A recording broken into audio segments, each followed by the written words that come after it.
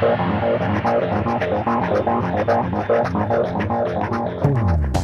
to the Newtown Big Dreams podcast, an interview-style talk show that's your gateway to the fabulous and fascinating people who relocated to start a new life.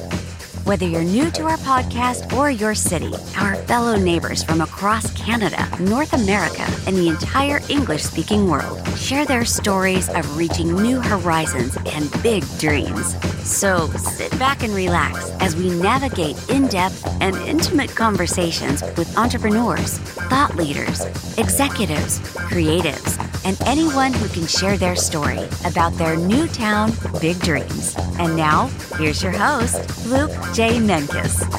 So Brian, great to see you again. This is the third time you've been on my show, and I love that backdrop you've got.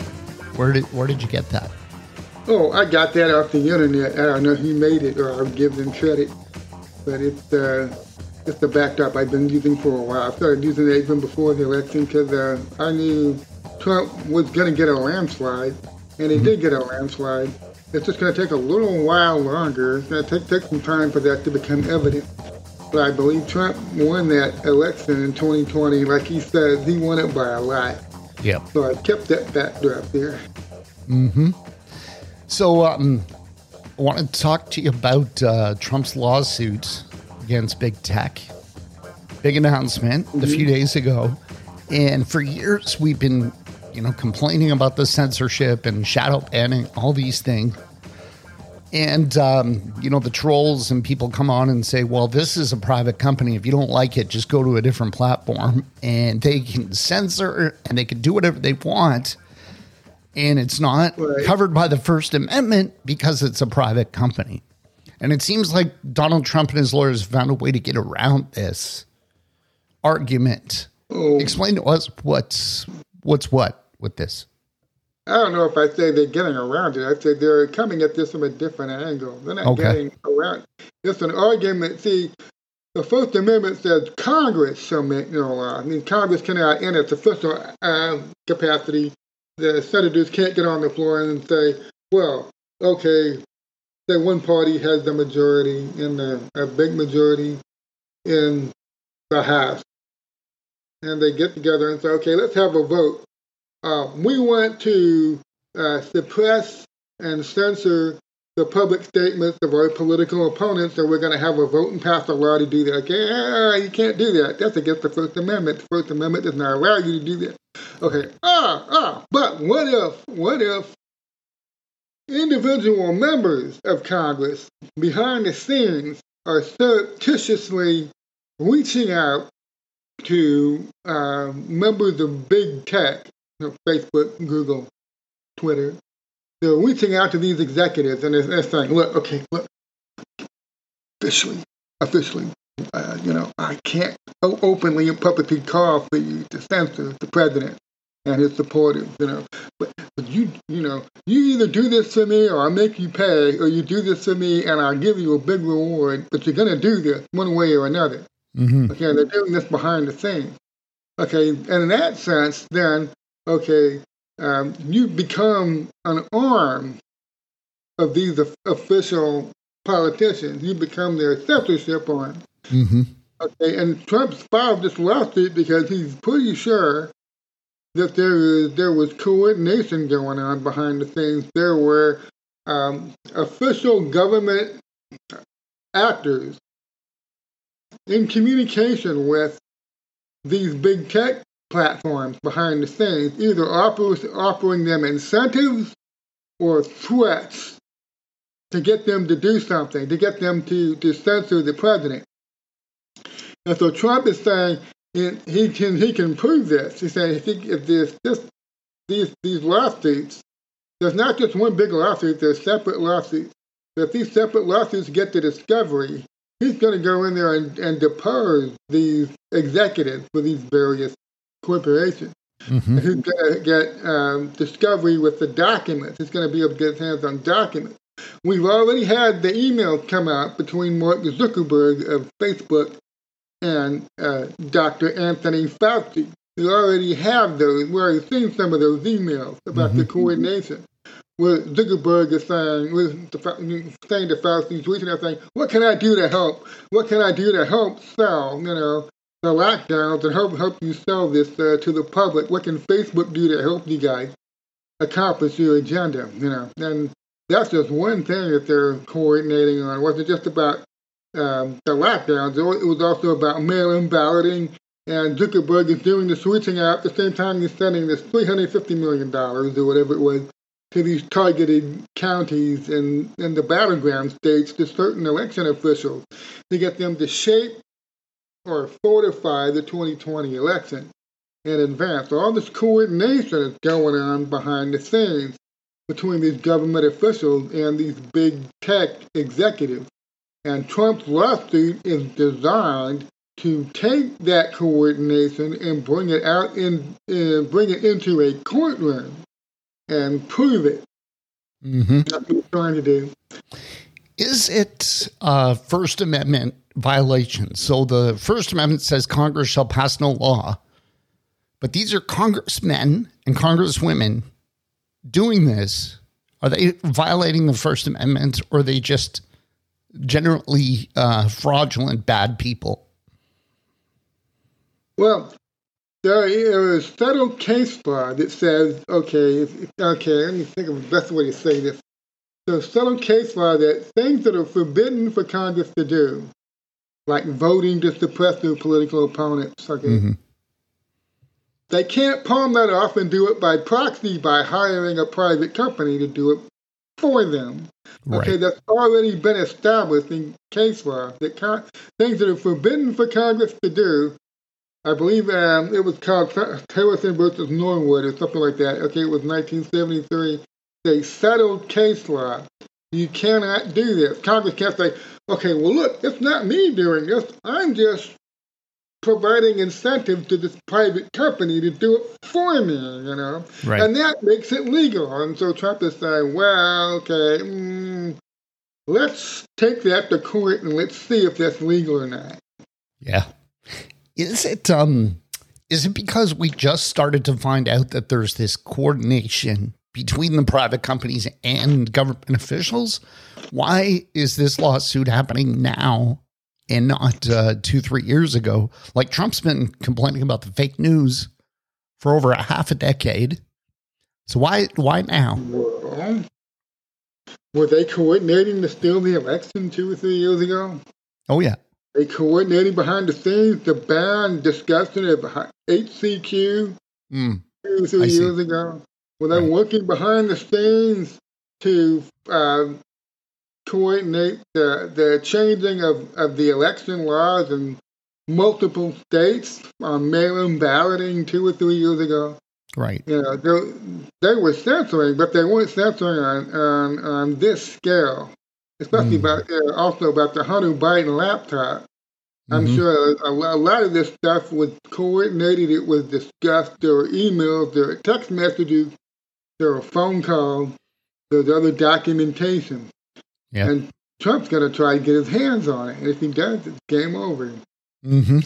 Is it, does it make sense for most people, most of us who were banned off of Twitter, lost business as a result to try to join this lawsuit? Or are there enough parties to it that it's going to be successful the way it is? Like, for example, could James O'Keefe join this class action? Well, James O'Keefe certainly had the case for joining this class action lawsuit. Most of the run-of-the-mill accounts, just a couple hundred followers. I don't know about that. But I know there are a lot of people that were banned off Twitter, and Project Veritas and James O'Keefe are one of the most prominent examples because they were recently banned. A lot of this stuff happened back, from November to January was when most of the election-related banning happened. And there was a lot of banning that happened all after people trying to talk about HCQ and all these other drugs and the drug treatments. And the big tech was on a jihad. We all know it's on behalf of the Democrats now. It was all about the election, banning any talk about HCQ, banning any talk about how bad it was that all these election laws were being changed, that Perkins Coie lawyers like Mark Elias and were all in these battleground states doing end-runs around the state legislatures and getting these states to change their election laws unconstitutionally. It was totally against the Constitution. And they claim emergency powers. They want an emergency here. I don't have time to follow this Constitution thing. Got to do this now, Yeah. And so there was a lot of this stuff going on. And Interesting. So we should start to see some results from Arizona, Georgia, pretty soon. It's taken a long time. Well, we'll get the results from Arizona long before we get them from Georgia. Georgia's just starting up. Pennsylvania's just making overtures to start up. But Arizona's going to be first. They say it's sometime in August.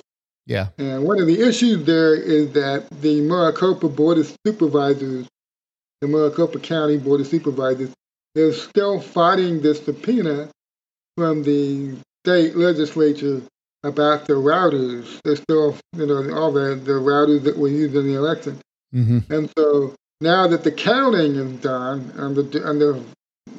they're waiting to do that forensic examination of the digital stuff up there in that cabin in Montana. Mm-hmm. They have time to litigate this now. Yeah. And it's going to be litigated, and I don't envy the Maricopa County Board of Supervisors having to go in the courtroom and tell the judge, we don't think the subpoena from the state legislature has any force. We don't think it has any validity. Which is something what they're going to have to argue if they're going to try to keep them handing those routers over. But that's the next issue that happens before the final results of the counting is announced, is that this issue with the routers had to be litigated, and that's going to be happening over the next month and a half or so. It seems clear that the ninjas in the Arizona Senate want to build a case that's ironclad, that proves fraud from multiple angles, and it can't be refuted. And that's why it's taken so long, because of the stalling and because they want to be very, very thorough. Is there hope that if the Arizona audit proves that Trump won the state by hundreds of thousands of votes, could the other audits go faster? Or are we going to be waiting years and years for all 50 states to get done with? Go faster? Probably not. They just announced that they're going to be seeking to do one in Pennsylvania. The Attorney General of that state, who was a Democrat named Josh Shapiro, who's already screaming blue bloody murder about it, how they intend to stop it. They've already put out some sort of, I think it was Pennsylvania, it might have been one of the other states, they're already putting out an order. These counties are not supposed to cooperate with any audit requests, And so, they're going to fight this. I keep saying, and Joe Biden's going to Pennsylvania. They just announced Joe Biden will be going to Pennsylvania to talk about this dire threat to the sacred constitutional American right to vote. And he's going to go deal with this. He's going to try to stop that thing in Pennsylvania. So I keep telling people, do not ever expect the Democrats to ever just roll over and give up, because they're not going to. They're going to fight every single step of the way. They will never give up. So, oh my God, Biden's going to Pennsylvania. Yeah, okay, I expected that. I expected them to fight this, okay? Of course they're going to fight it. And so I believe these audits are going to get done because too many people want them done, okay? They're waiting for everybody to go back to sleep, everything to go back the way it was before November 3rd, and they can go back to the business as usual. But I think it's starting to dawn on them that it's not going to happen. Things are never going back to business as usual. So Biden can go to Pennsylvania and have a nice sound bite and try to have a photo op or whatever. But they're not going to stop this. They tried every dirty trick they could think of to stop the Arizona audit, and it went ahead anyway. And it's going to conclude. There's nothing they can do to stop it. And if it finds what I believe it's going to find, then that's going to start a domino effect, a snowball effect, and we're going to immediately see all these other states. some states will go faster than others if they have a Republican governor and a Republican state legislature and a Republican attorney general. Yeah, very likely it will go quicker. Mm-hmm. Even though they might have the Democrat counties where the local officials are all Democrats, they'll try to fight, they'll try to obstruct. But in some states, it's going to take longer than others. But we have 16 months to the midterms in 2022. And I believe that this can get done. We can get enough election reform done that they won't be able to cheat in 16 months. Okay.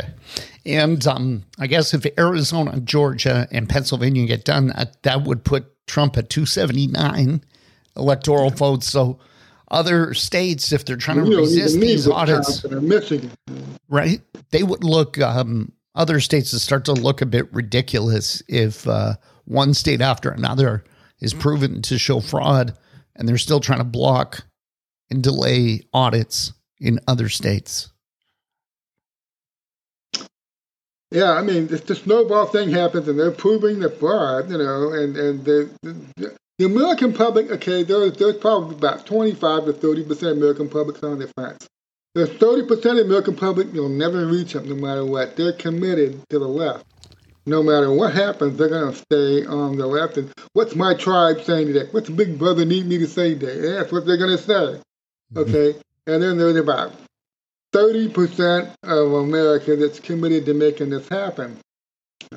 You got that 40% in the middle that you can reach, that you can pull to your side. You have to make a very convincing argument, okay? And that's what these forensic audits are all about. They're about making that convincing argument. And it's actually, like I said the last time we were together, it's far better that this is coming from the people. This is a grassroots thing, man. This is not coming from some guy sitting up there in D.C. telling federal agents, you make this happen, damn it, you make this happen right now, okay? Right. No. This is the people in the states making this happen. This is not coming from Washington, D.C. Hell, Washington, D.C. is doing everything it can to try to stop this. That's why Biden's going to Pennsylvania. Yeah. So, I can see this picking up steam, and it'll start slow. I know a lot of people are frustrated. They want this to go faster. But I think it will start slow, and then it will go incredibly fast. And by the time November 2022 gets here, we're going to have more than enough election reform done. There will be more than enough people having been criminally charged for engaging in federal election fraud that we will never go back to the way things were before the 2020 election. Mm-hmm. Yeah. No, I totally agree. And if people are punished for this, it's going to cause people who are thinking of maybe doing something like this to pause and say, I don't want to go to jail like those other people did. And Josh Shapiro, Attorney General from Pennsylvania, said that Senator Mastriano is the only person in Pennsylvania who wants an audit. And they're still trying to blame Donald Trump for these audits. And like you said on Dave's X22 report yesterday, and you've told me, it's a grassroots thing. That's why it's happening this way. They can't stop it because it's the American voters who want this. Hey, Trump's golfing in Florida. Trump's holding rallies, okay? Mm-hmm. He's having a great time. He's having a blast. He's not in charge of anything, all right? I mean, he's a spectator. That's why I think Durham does what Durham's going to do. This is why this is going to be so awesome. Trump is a spectator. He's a private citizen now, all right? And he's not in charge of anything. He's not running anything. Well, except maybe the GOP. He's getting more and more in control of the GOP, the political party. But he's not president. He's not telling the DOJ what to do. He's not telling all these governors, you must have an audit in your state. Okay, he encourages them. He puts out statements and stuff, but he can't order anybody to do anything. He doesn't have any authority. That's what makes this so great. This is a true grassroots movement, and he's watching it from Florida, and he's going to these rallies, and I think it had to be this way. Like I've been saying, it had to be done this way. The alternative would never really have worked. And people say, Trump needed to send in the feds. He needed to arrest people in these states before he left the White House. He never should have done that. And I don't think they really understand what they're saying when they say that. They haven't really thought that all the way through. I think so. Trump pursued the right strategy, and right now we have a storm. The storm is the people. The storm is the grassroots movement that they can't control. And I want to do a brief aside here. I saw an example of that in South Carolina the other day. My friend Tracy Diaz, she goes by Tracy Bean. She does the Dark Delight podcast. Yeah. And she's the chief editor of Uncover DC. There was the guy that runs the GOP party in South Carolina, his name is Drew McKissick. He has a very low view of Trump supporters, and This is the old guard. This is the guard before all these people woke up and got involved, and they started, like my friend Tracy ran for Horry County executive chair, and so she got elected to that position in her county. She got involved. She's not just a spectator anymore. She's one of these, millions of Americans across the country that say, I'm done watching, I'm getting involved. And she got up and she got involved, okay? There was a lot of people like that in South Carolina, and the old guard and the GOP establishment is not happy right now. They just had 3 of the top people in the Greenville County GOP resigned the other day. They say, okay, these are old guard people. They're used to doing things their way. And all of a sudden they have a lot of MAGA Trump-supporting people and all the rank and file, and they want to do things a different way. Finally, these Greenville leadership people said, I've had enough of these people, we quit. Right. And so, obviously, Trump supporters are going to replace them. And so Drew McKissick, the guy that's the GOP chair in South Carolina, comes out the other day and says, that county is a write-off for the next year and a half. It's going to be like a leper colony. Horrible. He said this. Okay, it was reported in the news. He said this. And so, very low opinion of Trump people, of Trump supporters. And so, but this is one of the things that happens. This is the grassroots movement. The old-time establishment people who are desperately waiting for everybody to go back to sleep and forget November 3rd and go on home and let the pros be the pros and then go back to business as usual, okay? So really getting upset. They're getting upset that that's not happening. And I think that what happened in South Carolina the other day is another example of that. This is the grassroots movement. It's not dying. It's growing. And it's not going away. Yeah. So that leads me to something else I wanted to talk to you about. So Drew McKissick was endorsed by Donald Trump. He ran against Lin Wood. He won. Lin Wood says there was fraud there. We'll find out, I guess. But Donald Trump endorsed him. Donald Trump did not say anything negative about Lin Wood. He said, Drew McKissick won against a very formidable and talented opponent.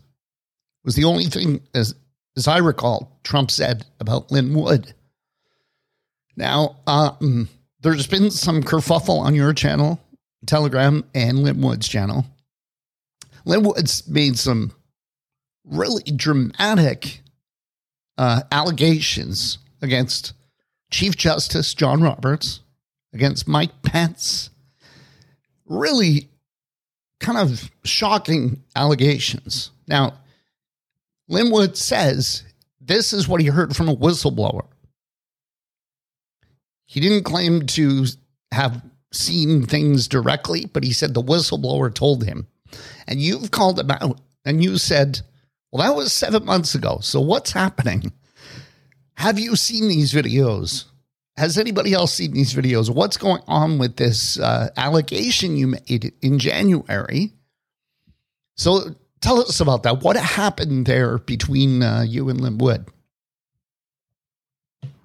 Well, I'll tell you what. If some guy out there has videotapes that show the Chief Justice of the Supreme Court of the United States on videotape being involved with the brutal rape and murder of a child, and that he, and not just him, but all these other powerful, influential people are also being blackmailed by some sort of criminal gang involved in these type of, rape and murder of children.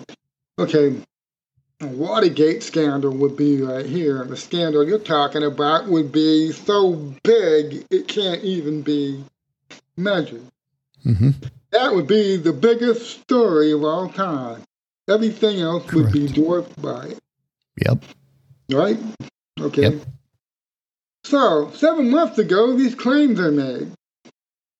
You know, Lin Wood comes out and says, I talked to this guy, sat down with him. I believe he said it was for 5 days. He saw documents that this gentleman showed him, and he found the guy very credible. Okay, well, here's the problem with that. When Lin Wood was saying all the stuff back in January, I wasn't really paying a lot of attention to that. I had other things going on. I was on the way to the Ellipse on January 6th. I was there. I was traveling. I wasn't paying attention to a lot of stuff. Okay, but I am aware that there was a guy on Twitter. He goes by the Twitter handle John Here to Help. And he had been trying to sell a lot of his tall tales for about 3 years now. He's trying to sell them to people like me and Tracy Beans and Harold Wren. He goes by Harold Flint. Sometimes he's on the library channel on Telegram. He's tried to sell some of his tall tales to other researchers like me. Mm-hmm. And we spotted this guy right away. He was trying to sell us crap. And so, okay, but I didn't realize until recently a whistleblower that Lin Wood brought out and threw his arms around and said, I've checked this guy out. I find this guy credible. I trust what I believe what this guy's telling me. I believe. Mm-hmm. He said, I believe John Roberts says, this guy told me this. I believe. Okay. Mm-hmm. Yeah. Okay. Lin Wood is a very charismatic guy. He's a very influential guy. Mm-hmm. And I know he put the transcripts online. He's probably telling people, you need to go and check this guy out yourself and see if this guy is, here's what he says. You go look for yourself, okay? But I understand how the real world works, okay? People are lazy. They're constantly looking for authority figures to tell them what to believe. Right. So Lin Wood may have had the best of intentions, but when he says, I find this guy credible, and that's, for a lot of the people that follow him, that's essentially giving that guy, that whistleblower, the official stamp of approval. Well, if Lin Wood trusts this guy, that's enough for me. Mm-hmm. And so, what I've been trying to say to Lin is, you would be well served 7 months on to go back and look again at this guy, because I think he's a con man. I think he's a grifter. Mm-hmm. He said, okay, he gives you some background on this guy, John Here to Help. His real name appears to be Dr. Jonathan. He calls himself a doctor, of course, but there's no evidence he's a doctor. He calls himself Dr. John McGreedy. Mm-hmm. For a while, he went by the alias Ryan Dark White. Okay. And this guy was busted in, I believe it was 2015. He was busted. He had been pretending to have ALS, Lou Gehrig's disease, in order to get opioid pills via Medicare. He was basically defrauding Medicare. And so when the authorities finally raided his apartment and they found, he was a convicted felon before this, by the way, they found guns and ammunition, which he wasn't legally able to have. And they also found 14,000 opioid tablets in his apartment. Now, they can't prove he's selling it, of course. They didn't charge him with that. But he did do 27 months in prison. And he came out of prison having a $100,000 fine because he defrauded Medicare of all this opioid pills. So that's when he sits down with Lin Wood, he spends this incredible yarn. That Rod Rosenstein and his dirty trick squad in Baltimore came after me, and they destroyed all my educational records, and they mailed me all these drugs. And they set me up. He's got an explanation for everything. They turned himself into the victim of a massive government plot to explain his drug conviction. Okay, Linwood put a lot of faith in this guy. Linwood and brought this guy out and endorsed him. Said, I believe the tale of this guy is telling me about the encrypted videotapes that, I don't know if it's a family show. I can't even describe some of this stuff. He said that Mike Pence is a closet homosexual. He have videotapes where he has sexual assignations with his multiple gay lovers. And they have all this on videotape. And of course, they have videotapes of prominent people either being forced or raping kids, having sex with kids. But then they're surprised when the child is murdered on video. And this guy, Dr. John McGreevey, he claims he has all this evidence. He has it. Okay, and that's not even the most bizarre thing. There's two other bizarre things I'll tell you now. I don't want to keep going for too long, but this is just amazing where this goes. Okay, he's also given interviews. He never appears in public. Remember, he's in hiding from Rod Rosenstein and the Dirty Trick Squad from Baltimore. They have to kill him, you see. So he only does his interviews by phone. He's a voice, and they show a silhouette or whatever. Mm-hmm. So he's claiming he's on the run. All right. No, he never does an interview in person. So I watched several of these interviews that he's given. And one of them, he starts talking about what he calls the Project Deep Space Nine technology. Basically, he claims the deep state has been able to crack or force its way into a new dimension. And in this new dimension, they were able to seize energy, and Ryan Darkwhite called it the Word of God, the power or the force that was used to create the universe. And so they've taken the Word of God and they've crammed it into this machine, and they are capturing the energy from this other dimension. And they are using it to do things like control people's minds. Mm-hmm. They use it as a mind control ray. Okay, and I'll send you the link to this interview. It's like an hour, 23 minutes long. It's all kinds of amazing stuff. Okay, one of the claims he makes is that Rod Rosenstein and his Dirty Trick Squad captured him and tortured him. Why they never just kill him, I have no idea. He's on the run, they're hiding. They can't find him, And those all-powerful deep state agents, he's been successfully on the run from them for all this time. They can't find him. Oh, but they did catch him once, and they tortured him, you see, and they tied him down, and they waterboarded him by dumping diesel fuel and kerosene on his face, and partially blinding him. Okay, so during this interview that I watched, he claims that this Deep Space Nine interdimensional ray healed his face of all the damage that had been done by the waterboarding, by the diesel fuel. And not only that, it changed the color of his eyes from blue to gray. Interesting. So he makes all these claims, okay? And wait, it gets better. I'm telling you, it gets better, okay? This guy, I believe now, based on the endorsement and all the attention he got from being promoted by Linwood, I call him the Phantom Candidate. Okay, this guy who never appears in public anywhere, who's only a Twitter account or a disembodied voice in interviews, is running for Congress. He's running for Congress in Maryland.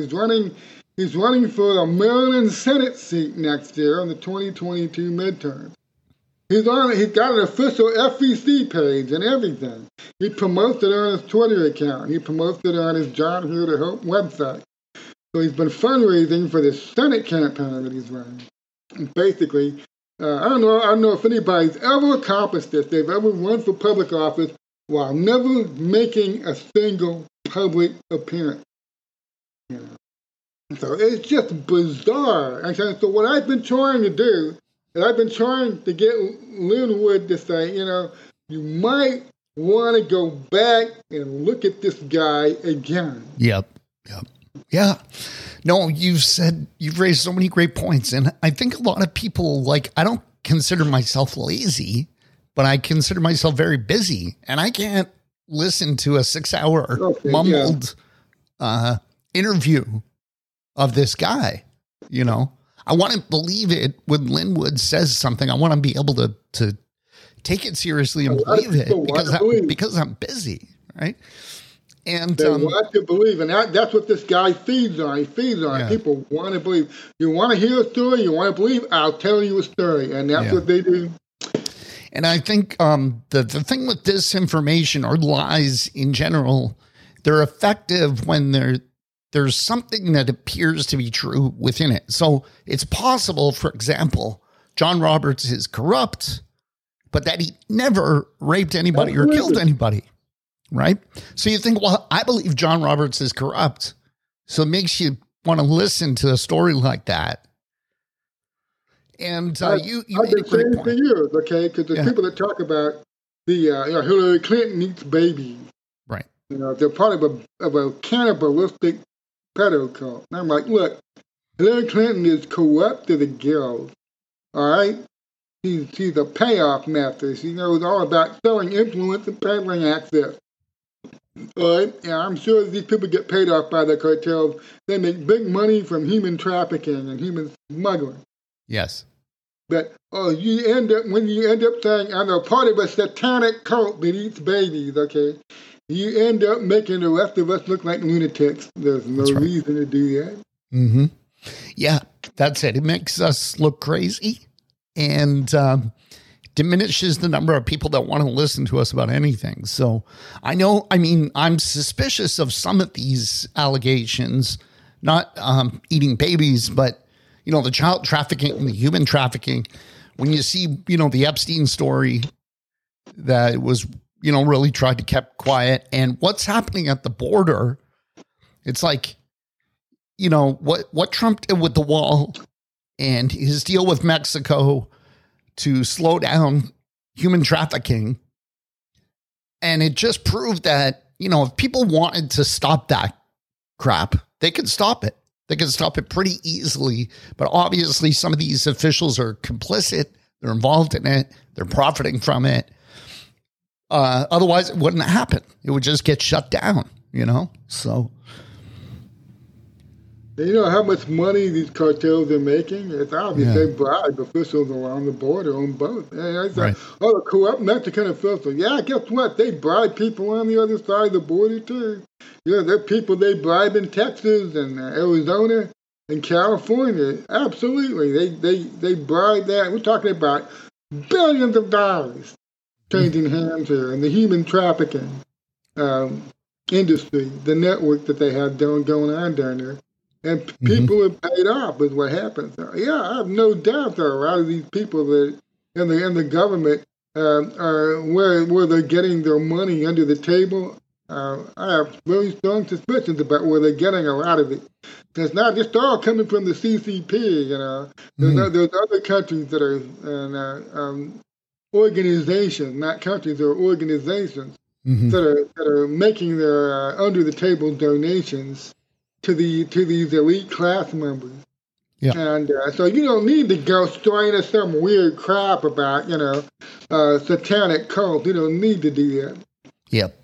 And you made a great point about why this is really dangerous for the MAGA movement, for conservatives to latch on to the wrong people. You gave the example of Kim Klacik. I think she was running for congresswoman in D.C. or Baltimore. And I saw her videos and I saw her speeches and I thought, this person's amazing. This is awesome. Right? She's going to be a great congresswoman. And it turns out there was a whole bunch of stuff about her that was suppressed and end up, wasting money. We probably couldn't have won that seat anyways, but it was a waste of money to send donations to this person who couldn't win. Explain the Kim Klacik story to us. How many states did we end up losing in winnable races in places like Texas and Florida and New Mexico and places like that? Because, I have to go back and look. I'm pretty sure I sent Kim Klacik some money myself. I may have sent her $50 or $100. I have to go back and look. But yeah, I saw those same videos and I was impressed too. And she raised something like, I forget how much it was, $6 or $7 million. all that, well, probably the vast majority of that money came from outside Baltimore because of those videos that were made. They were very well made videos, and yes, as you mentioned, that she had a past, and it wasn't that long ago. She had actually been working as a stripper. Her husband was a manager, and she was working at a well-known gentleman's club in Baltimore. And somehow, she runs for Congress, and she runs for a Senate seat in Maryland, and nobody finds this out, and nobody. The past never came up, and it isn't until Candace Owens does this video on Facebook about, I believe it was 3 weeks ago, it starts coming out that this person that ran for Congress had, until very recently, before she started her political career, she had been stripping in a gentleman's club. And so I'm writing a column right now for Epoch. I'm hoping to have it in sometime today or tomorrow. And telling the GOP, hey, we have a serious betting problem here, okay? You're waiting too long to bet these people before the primaries get here. And, you know, the thing about our primary system is that about 85 to 90% of the voters do not participate in primary elections. And what that means is you just need a small group of committed people to get in there, activists to get in there, or the other party giving you a ringer candidate, you know, to get in there and pick your candidate for you. By the time the general gets here, the general election in November, this is all decided. This is the choices you have. You're like, oh my God, what happened? You know, well, you didn't vote in the primary, you weren't paying attention. A small group of people got in there and they picked your candidate for you.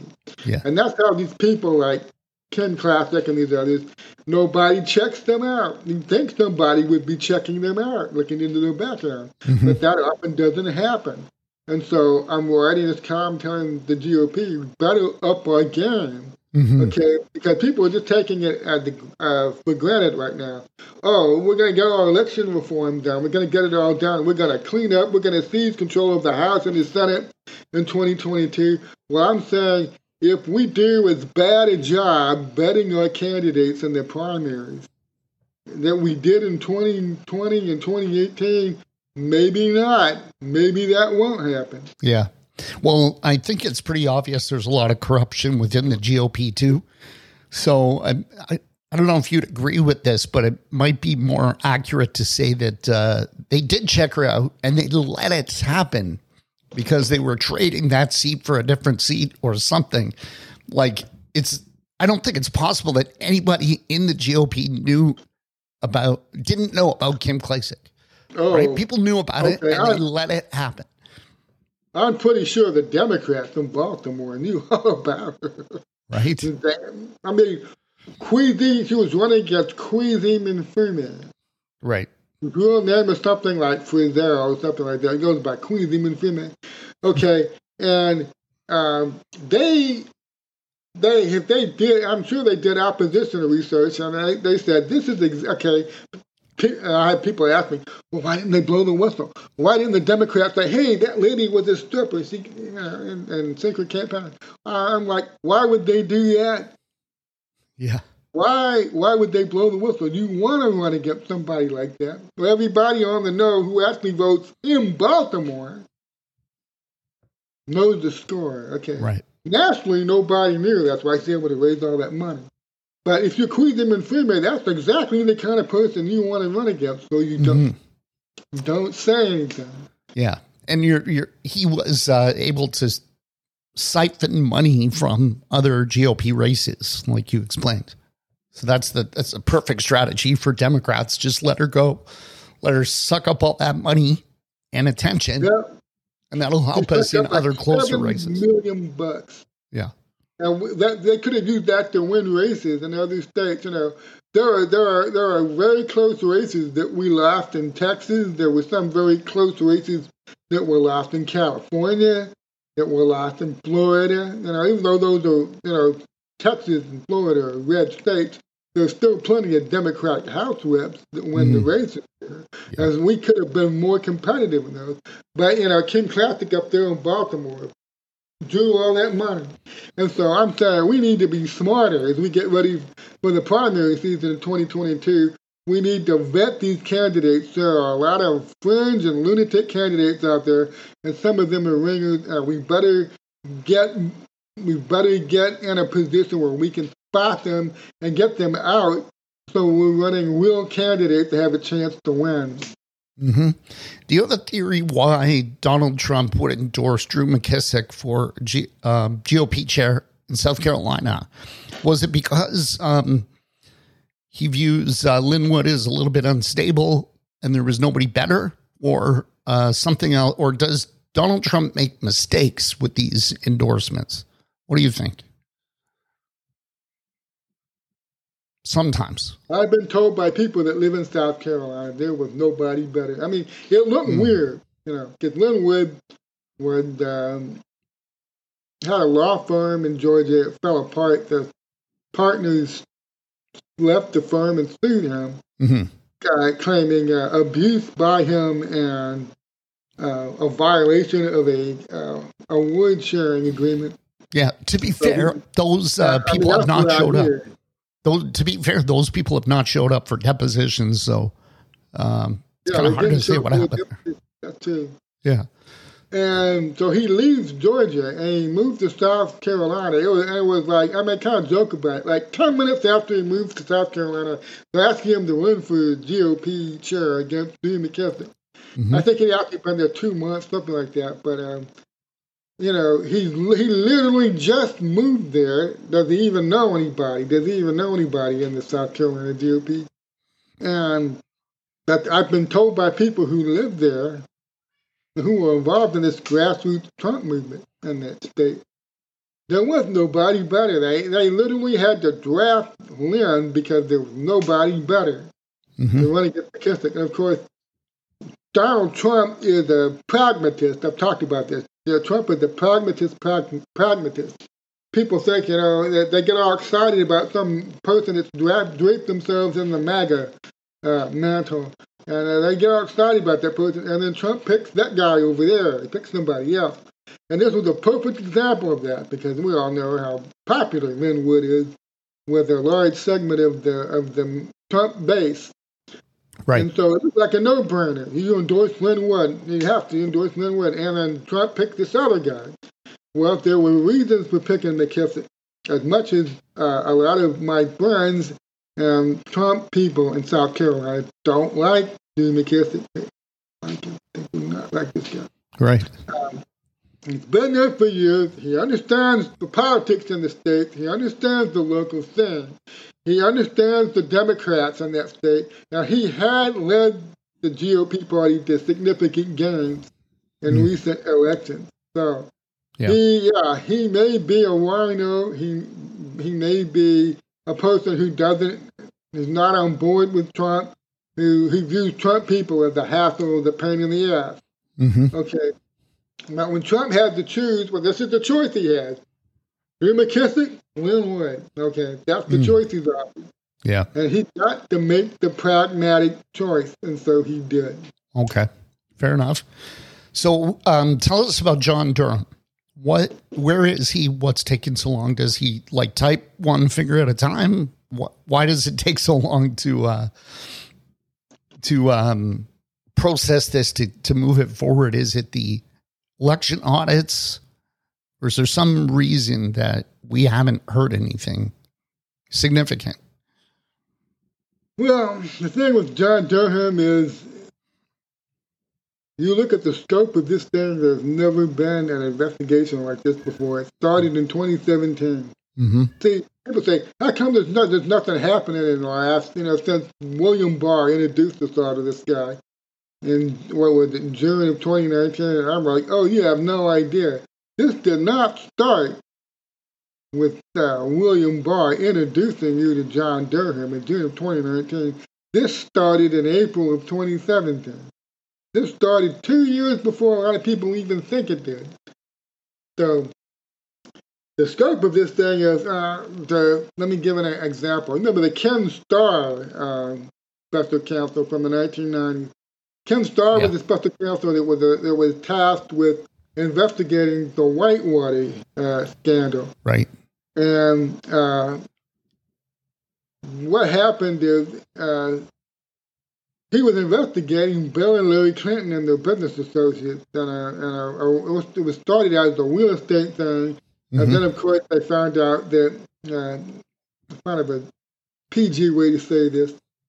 Bill Clinton was having sexual relations with a White House intern in the Oval Office, and he was encouraging everybody who knew about it to commit perjury under oath when they were asked about it. And so it went from a simple land scam, real estate scam, into this other, blew up into a sex den, and that gave it a lot of national attention that it hadn't had before. And so the media and the Democrats spent 2 years making Ken Starr and his investigative team into national pariahs. Right. I mean, there was a time where I would get up in the morning and turn on the TV, and CNN and all these other media people would be camped outside Ken Starr's house. Just so they could film him walking out of the house and walking to his car, and they could yell some questions at him, and he could smile and wave. He had a briefcase in one hand, his newspaper in the other, with his glasses on, his white hair. Just wave at him and get in his car. And they did this for months. Right. And it was just about sex. He was an inquisitor. He and his team were a bunch of prudes, and I call it the Ken Starr treatment now. Give me somebody the Ken Starr treatment. And they went after Ken Starr, and his whole team went after them relentlessly for months.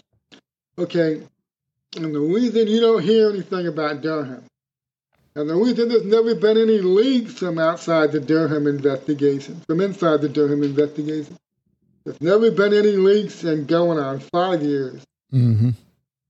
Because when they set this up, somebody said meaning the Democrats and the media, are never going to be in a position where they can give John Durham and his investigative team the Ken Starr treatment. They are never going to be in a position where they can do that while they are investigating.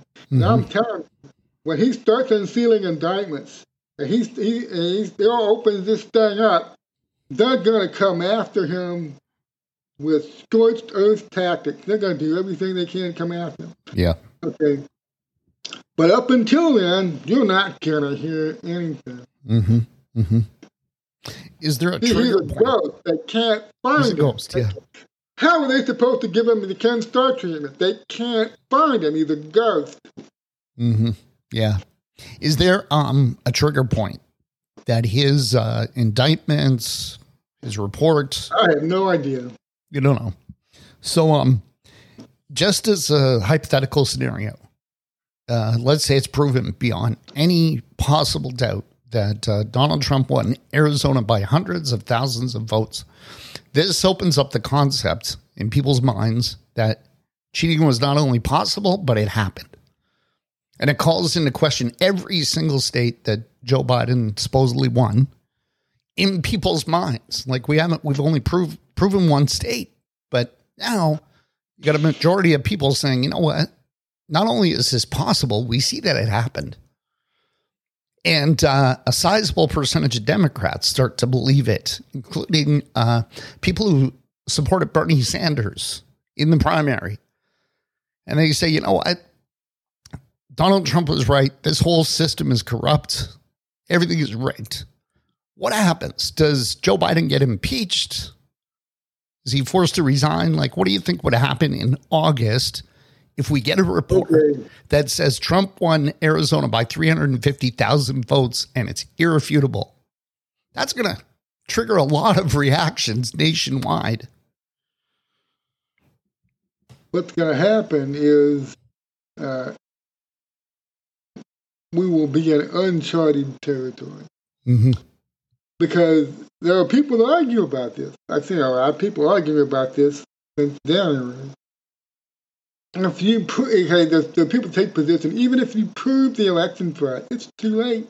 They already held the vote in Congress. Yeah. The state's already certified, and then Vice President Mike Pence counted those votes in the congressional chamber that day, that awful day, in the Capitol building. It's over. There's no do-over. There's no going back. Okay. But is there anything that says a state having certified a vote then becomes aware of fraud? Forensic evidence shown to the state legislature proves that they certified a fraud. Okay. Can they revoke the certification?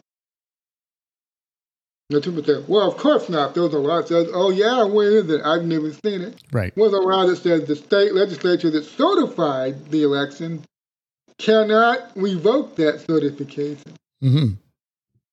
Now, two, the count was held on January 6th. They held the count, and it happened. But the states can say, we are taking back our certification. We revoke it. Arizona can revoke it. Pennsylvania can revoke it. Georgia can revoke it. Okay, so I know people spin scenarios. I even have some friends that spin this scenario, but they're theories. They spin theories. Right. Where, okay, when states revoke these certifications, they take it back. There's some way where Trump goes back into the White House. Mm-hmm. Like Biden is kind of forced out somehow. Mm-hmm. And Trump comes back in. Okay, I've looked at these theories. Okay, I'll tell you what, I have no idea what's going to happen. Okay, but it may not be until 2024. Okay, but I tell you what, it's important that the election fraud gets proven, that we see it. Everybody knows it happened. And if you have states that vote to decertify, okay, they take that certification they did and they revoke it. They say, we vote now to take this back. Mm-hmm. That's going to have a major impact. Now, whether that leads to Trump coming back or not, I don't know. Yeah. But it will certainly completely delegitimize the Biden administration. Whatever happens, everybody will know Biden didn't really win. Yep. And we're going to be in uncharted territory. Yeah. I don't see the mechanism to reinstate Donald Trump, but I also don't see how Harris and Biden can serve out a full term when it's proven that they didn't win. Like, how can they just sit there and give speeches and sign legislation? I mean, it just seems impossible to me. Like, Richard Nixon was forced to resign for way, way, way less than that. So how do you just say, well, I'm the president, when everybody knows you cheated? It'd be like Lance Armstrong going around saying, well, I won. Okay. I won. Nobody would take you seriously. Nobody would listen to you. Let me run a scenario by you. Sure. Now, I don't think Trump is running for House Speaker in 2022. Okay. I don't see that happen. Okay. Let me paint this scenario for you. Okay. The audits prove the fraud. The states revoke their certification. Everybody knows Biden doesn't deserve to be there. Right. But he still has to come out and talk. He still had to come out and play a role. And it's increasingly obvious that he's only there through bribe. Okay, and what little support he already had is bleeding away. Everybody's saying how inept and corrupt. And you hear about Hunter Biden, they're going to set up Hunter Biden to sell paintings for like up to $500,000 to secret donors whose identity they're going to hide. You know? Yeah. And you know, can you imagine Donald Trump Jr. doing that? So, hey, I just take up painting. I just decided I'm going to be a painter. I'm going to make these paintings and I'll sell these paintings to secret donors for up to $500,000 each. And have media camping outside his house if he did that. They ask him about it. Okay. So I have all this corruption going on. Okay. And so, not only do I believe the Durham investigation is real, the FBI investigation into the Biden crime family is real. I'm gonna say something here. You very well could see if that FBI investigation, that Hunter Biden laptop, if it all comes out instead of just dripping it out in the Daily Mail, and the New York Post, they release what they found and they indict people. Okay, you very well could see Biden resign. Mm-hmm. Yeah. He will resign. Now, that doesn't mean Trump becomes president. That just means we move to Kamala Harris, okay? And let me tell you something that I've noticed about Kamala Harris in the 5 years that I've been paying attention to her. If you think Biden is incompetent and he's never accomplished anything, and he is not a leader, and he is too small for the office, wait until you get a load of Kamala Harris. Because she is 3 or 4 times worse than Biden. Mm. So we could see her getting impeached for sheer incompetence, even with the Democrats in control. Yeah. They may do it as a matter of survival. Yep. Of course, I believe the Republicans are going to take control in 2022. Well, we can very well see Harris being impeached or through sheer incompetence. Yeah. Then we would end up with Nancy Pelosi as president for a year or two. Nancy Pelosi as president. Okay, you want to talk about a massive red wave so big, even if they tried to cheat, they wouldn't be able to stop, okay? Mm-hmm. Because I said this immediately after it happened. They're stealing this election, very likely doomed them because it's all going to come out anyway, what they did, and people are going to have to live under Biden and then Harris and then maybe even Pelosi for a while. And they're going to get a good dose of why you never, ever should ever put Democrats in charge ever again. Ever again, yeah. And Pelosi, I think, has got problems with the January 6th fiasco as well. So, I mean, all of these people could be exposed around the same time. It's going to be really interesting to see how this unfolds. Like you said, it's completely unprecedented. And it's going to be interesting. Probably one of the dumbest mistakes Nancy Pelosi ever made, going ahead and setting that January 6th commission. I mean, what was the narrative they were saying? Well, see, Trump gave this speech at the ellipse, and he whipped that crowd up, and then he pointed it at the Congress, and he said, go get him. And the crowd rushed down Pennsylvania Avenue and stormed into the Capitol building and tried to assassinate Mike Pence. They tried to break the door down and go around and stop Mike Pence counting those votes. That was always incoherent. I was there. I knew that didn't happen. I was there for the beginning part of it. Yeah. I knew this didn't happen, okay? And we've seen nothing but more and more evidence come out since then. You know, the video, it's one thing that the January 6th Commission can't do. It cannot create a new timeline. The videos of that day and the timelines created from that day is indisputable. Trump was still speaking. He hadn't even finished speaking yet. Yep. And this planned attack planned by these radical groups had already started at the Capitol building, even before Trump finished his speech. So they cannot create a new timeline. We already know that a lot of these groups that were doing this, the Oath Keepers and others, were infiltrated by the FBI.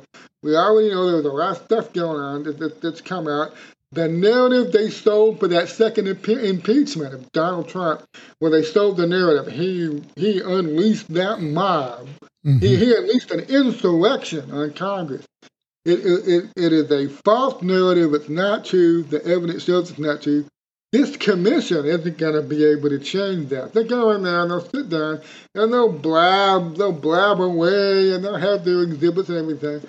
But they're not creating a new timeline. Everybody already knows what order these things happened in. Oh, yeah. So Nancy Pelosi made a mistake there. Yeah, I saw an interview with Kash Patel the other day, and he said that the Trump White House told the Capitol Police, Mayor Bowser, and Nancy Pelosi's office that they suspected something might happen, and they offered 10,000 National Guard troops, and they were told, no, forget it. They were pushed back on when they suggested sending National Guard troops to protect the Capitol. And Pelosi, Bowser, and the Capitol Police said, no, thanks, we're good. Did you hear that report? Yes. Yeah.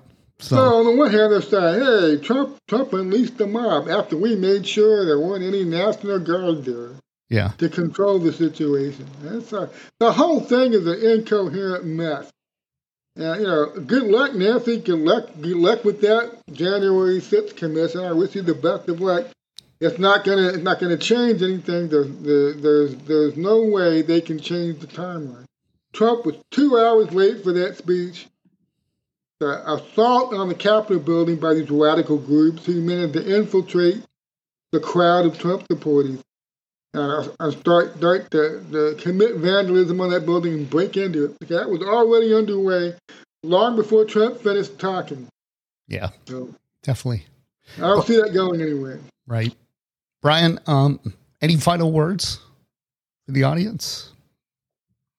Well, we're in a place now where we need the Trump supporting base, the Republicans and all the people that are angry about that election theft, and they want action, and they want to see results.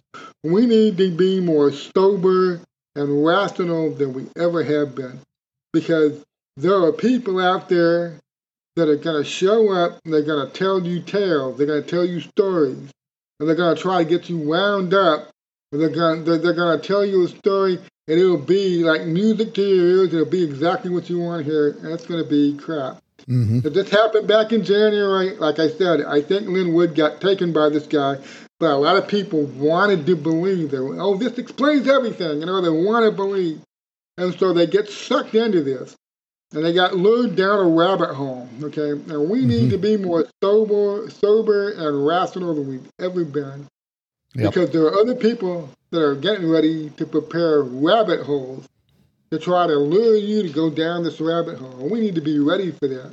Because we're entering a time now that's very crucial in the history of our nation. We're getting ready for, I saw one of our Texas congressmen at CPAC, Texas last night talk about how this is the most important election ever that's coming up. This is the one's going to determine it all. We either going to rise up or we're going to fall forever, unless we get this fixed. We've got 16 months to deal with it, and so this is a crucial election coming up. Yeah, we don't want to watch a lot of people getting distracted and led down by fantasists, being led down some fantasy rabbit hole, and where they're not doing any good. That's one thing why I don't like conspiracy theories. They convince you to be passive. Oh, well, if the government's screwing everything up, they're in complete control. There's nothing I can do about it. And you sit on your ass and you give up. Yeah. No, well, there's nothing I can do. Okay. That's why I don't like conspiracy theories. I think we need to be more active and more sober and more rational than ever. That's right. That would be my final words. Thank you. I agree. Get involved at the local level, school board, local precinct, and get involved, and don't get sidetracked by all these fantasies and conspiracy theories. Get to work. Amen. Thanks, Brian. Hope we do this again in a couple of weeks. Oh, me too. Yeah, we want to do it again. By the time we get together in a couple of weeks, I bet even more stuff will have happened. So totally. That was good to talk to you, Luke.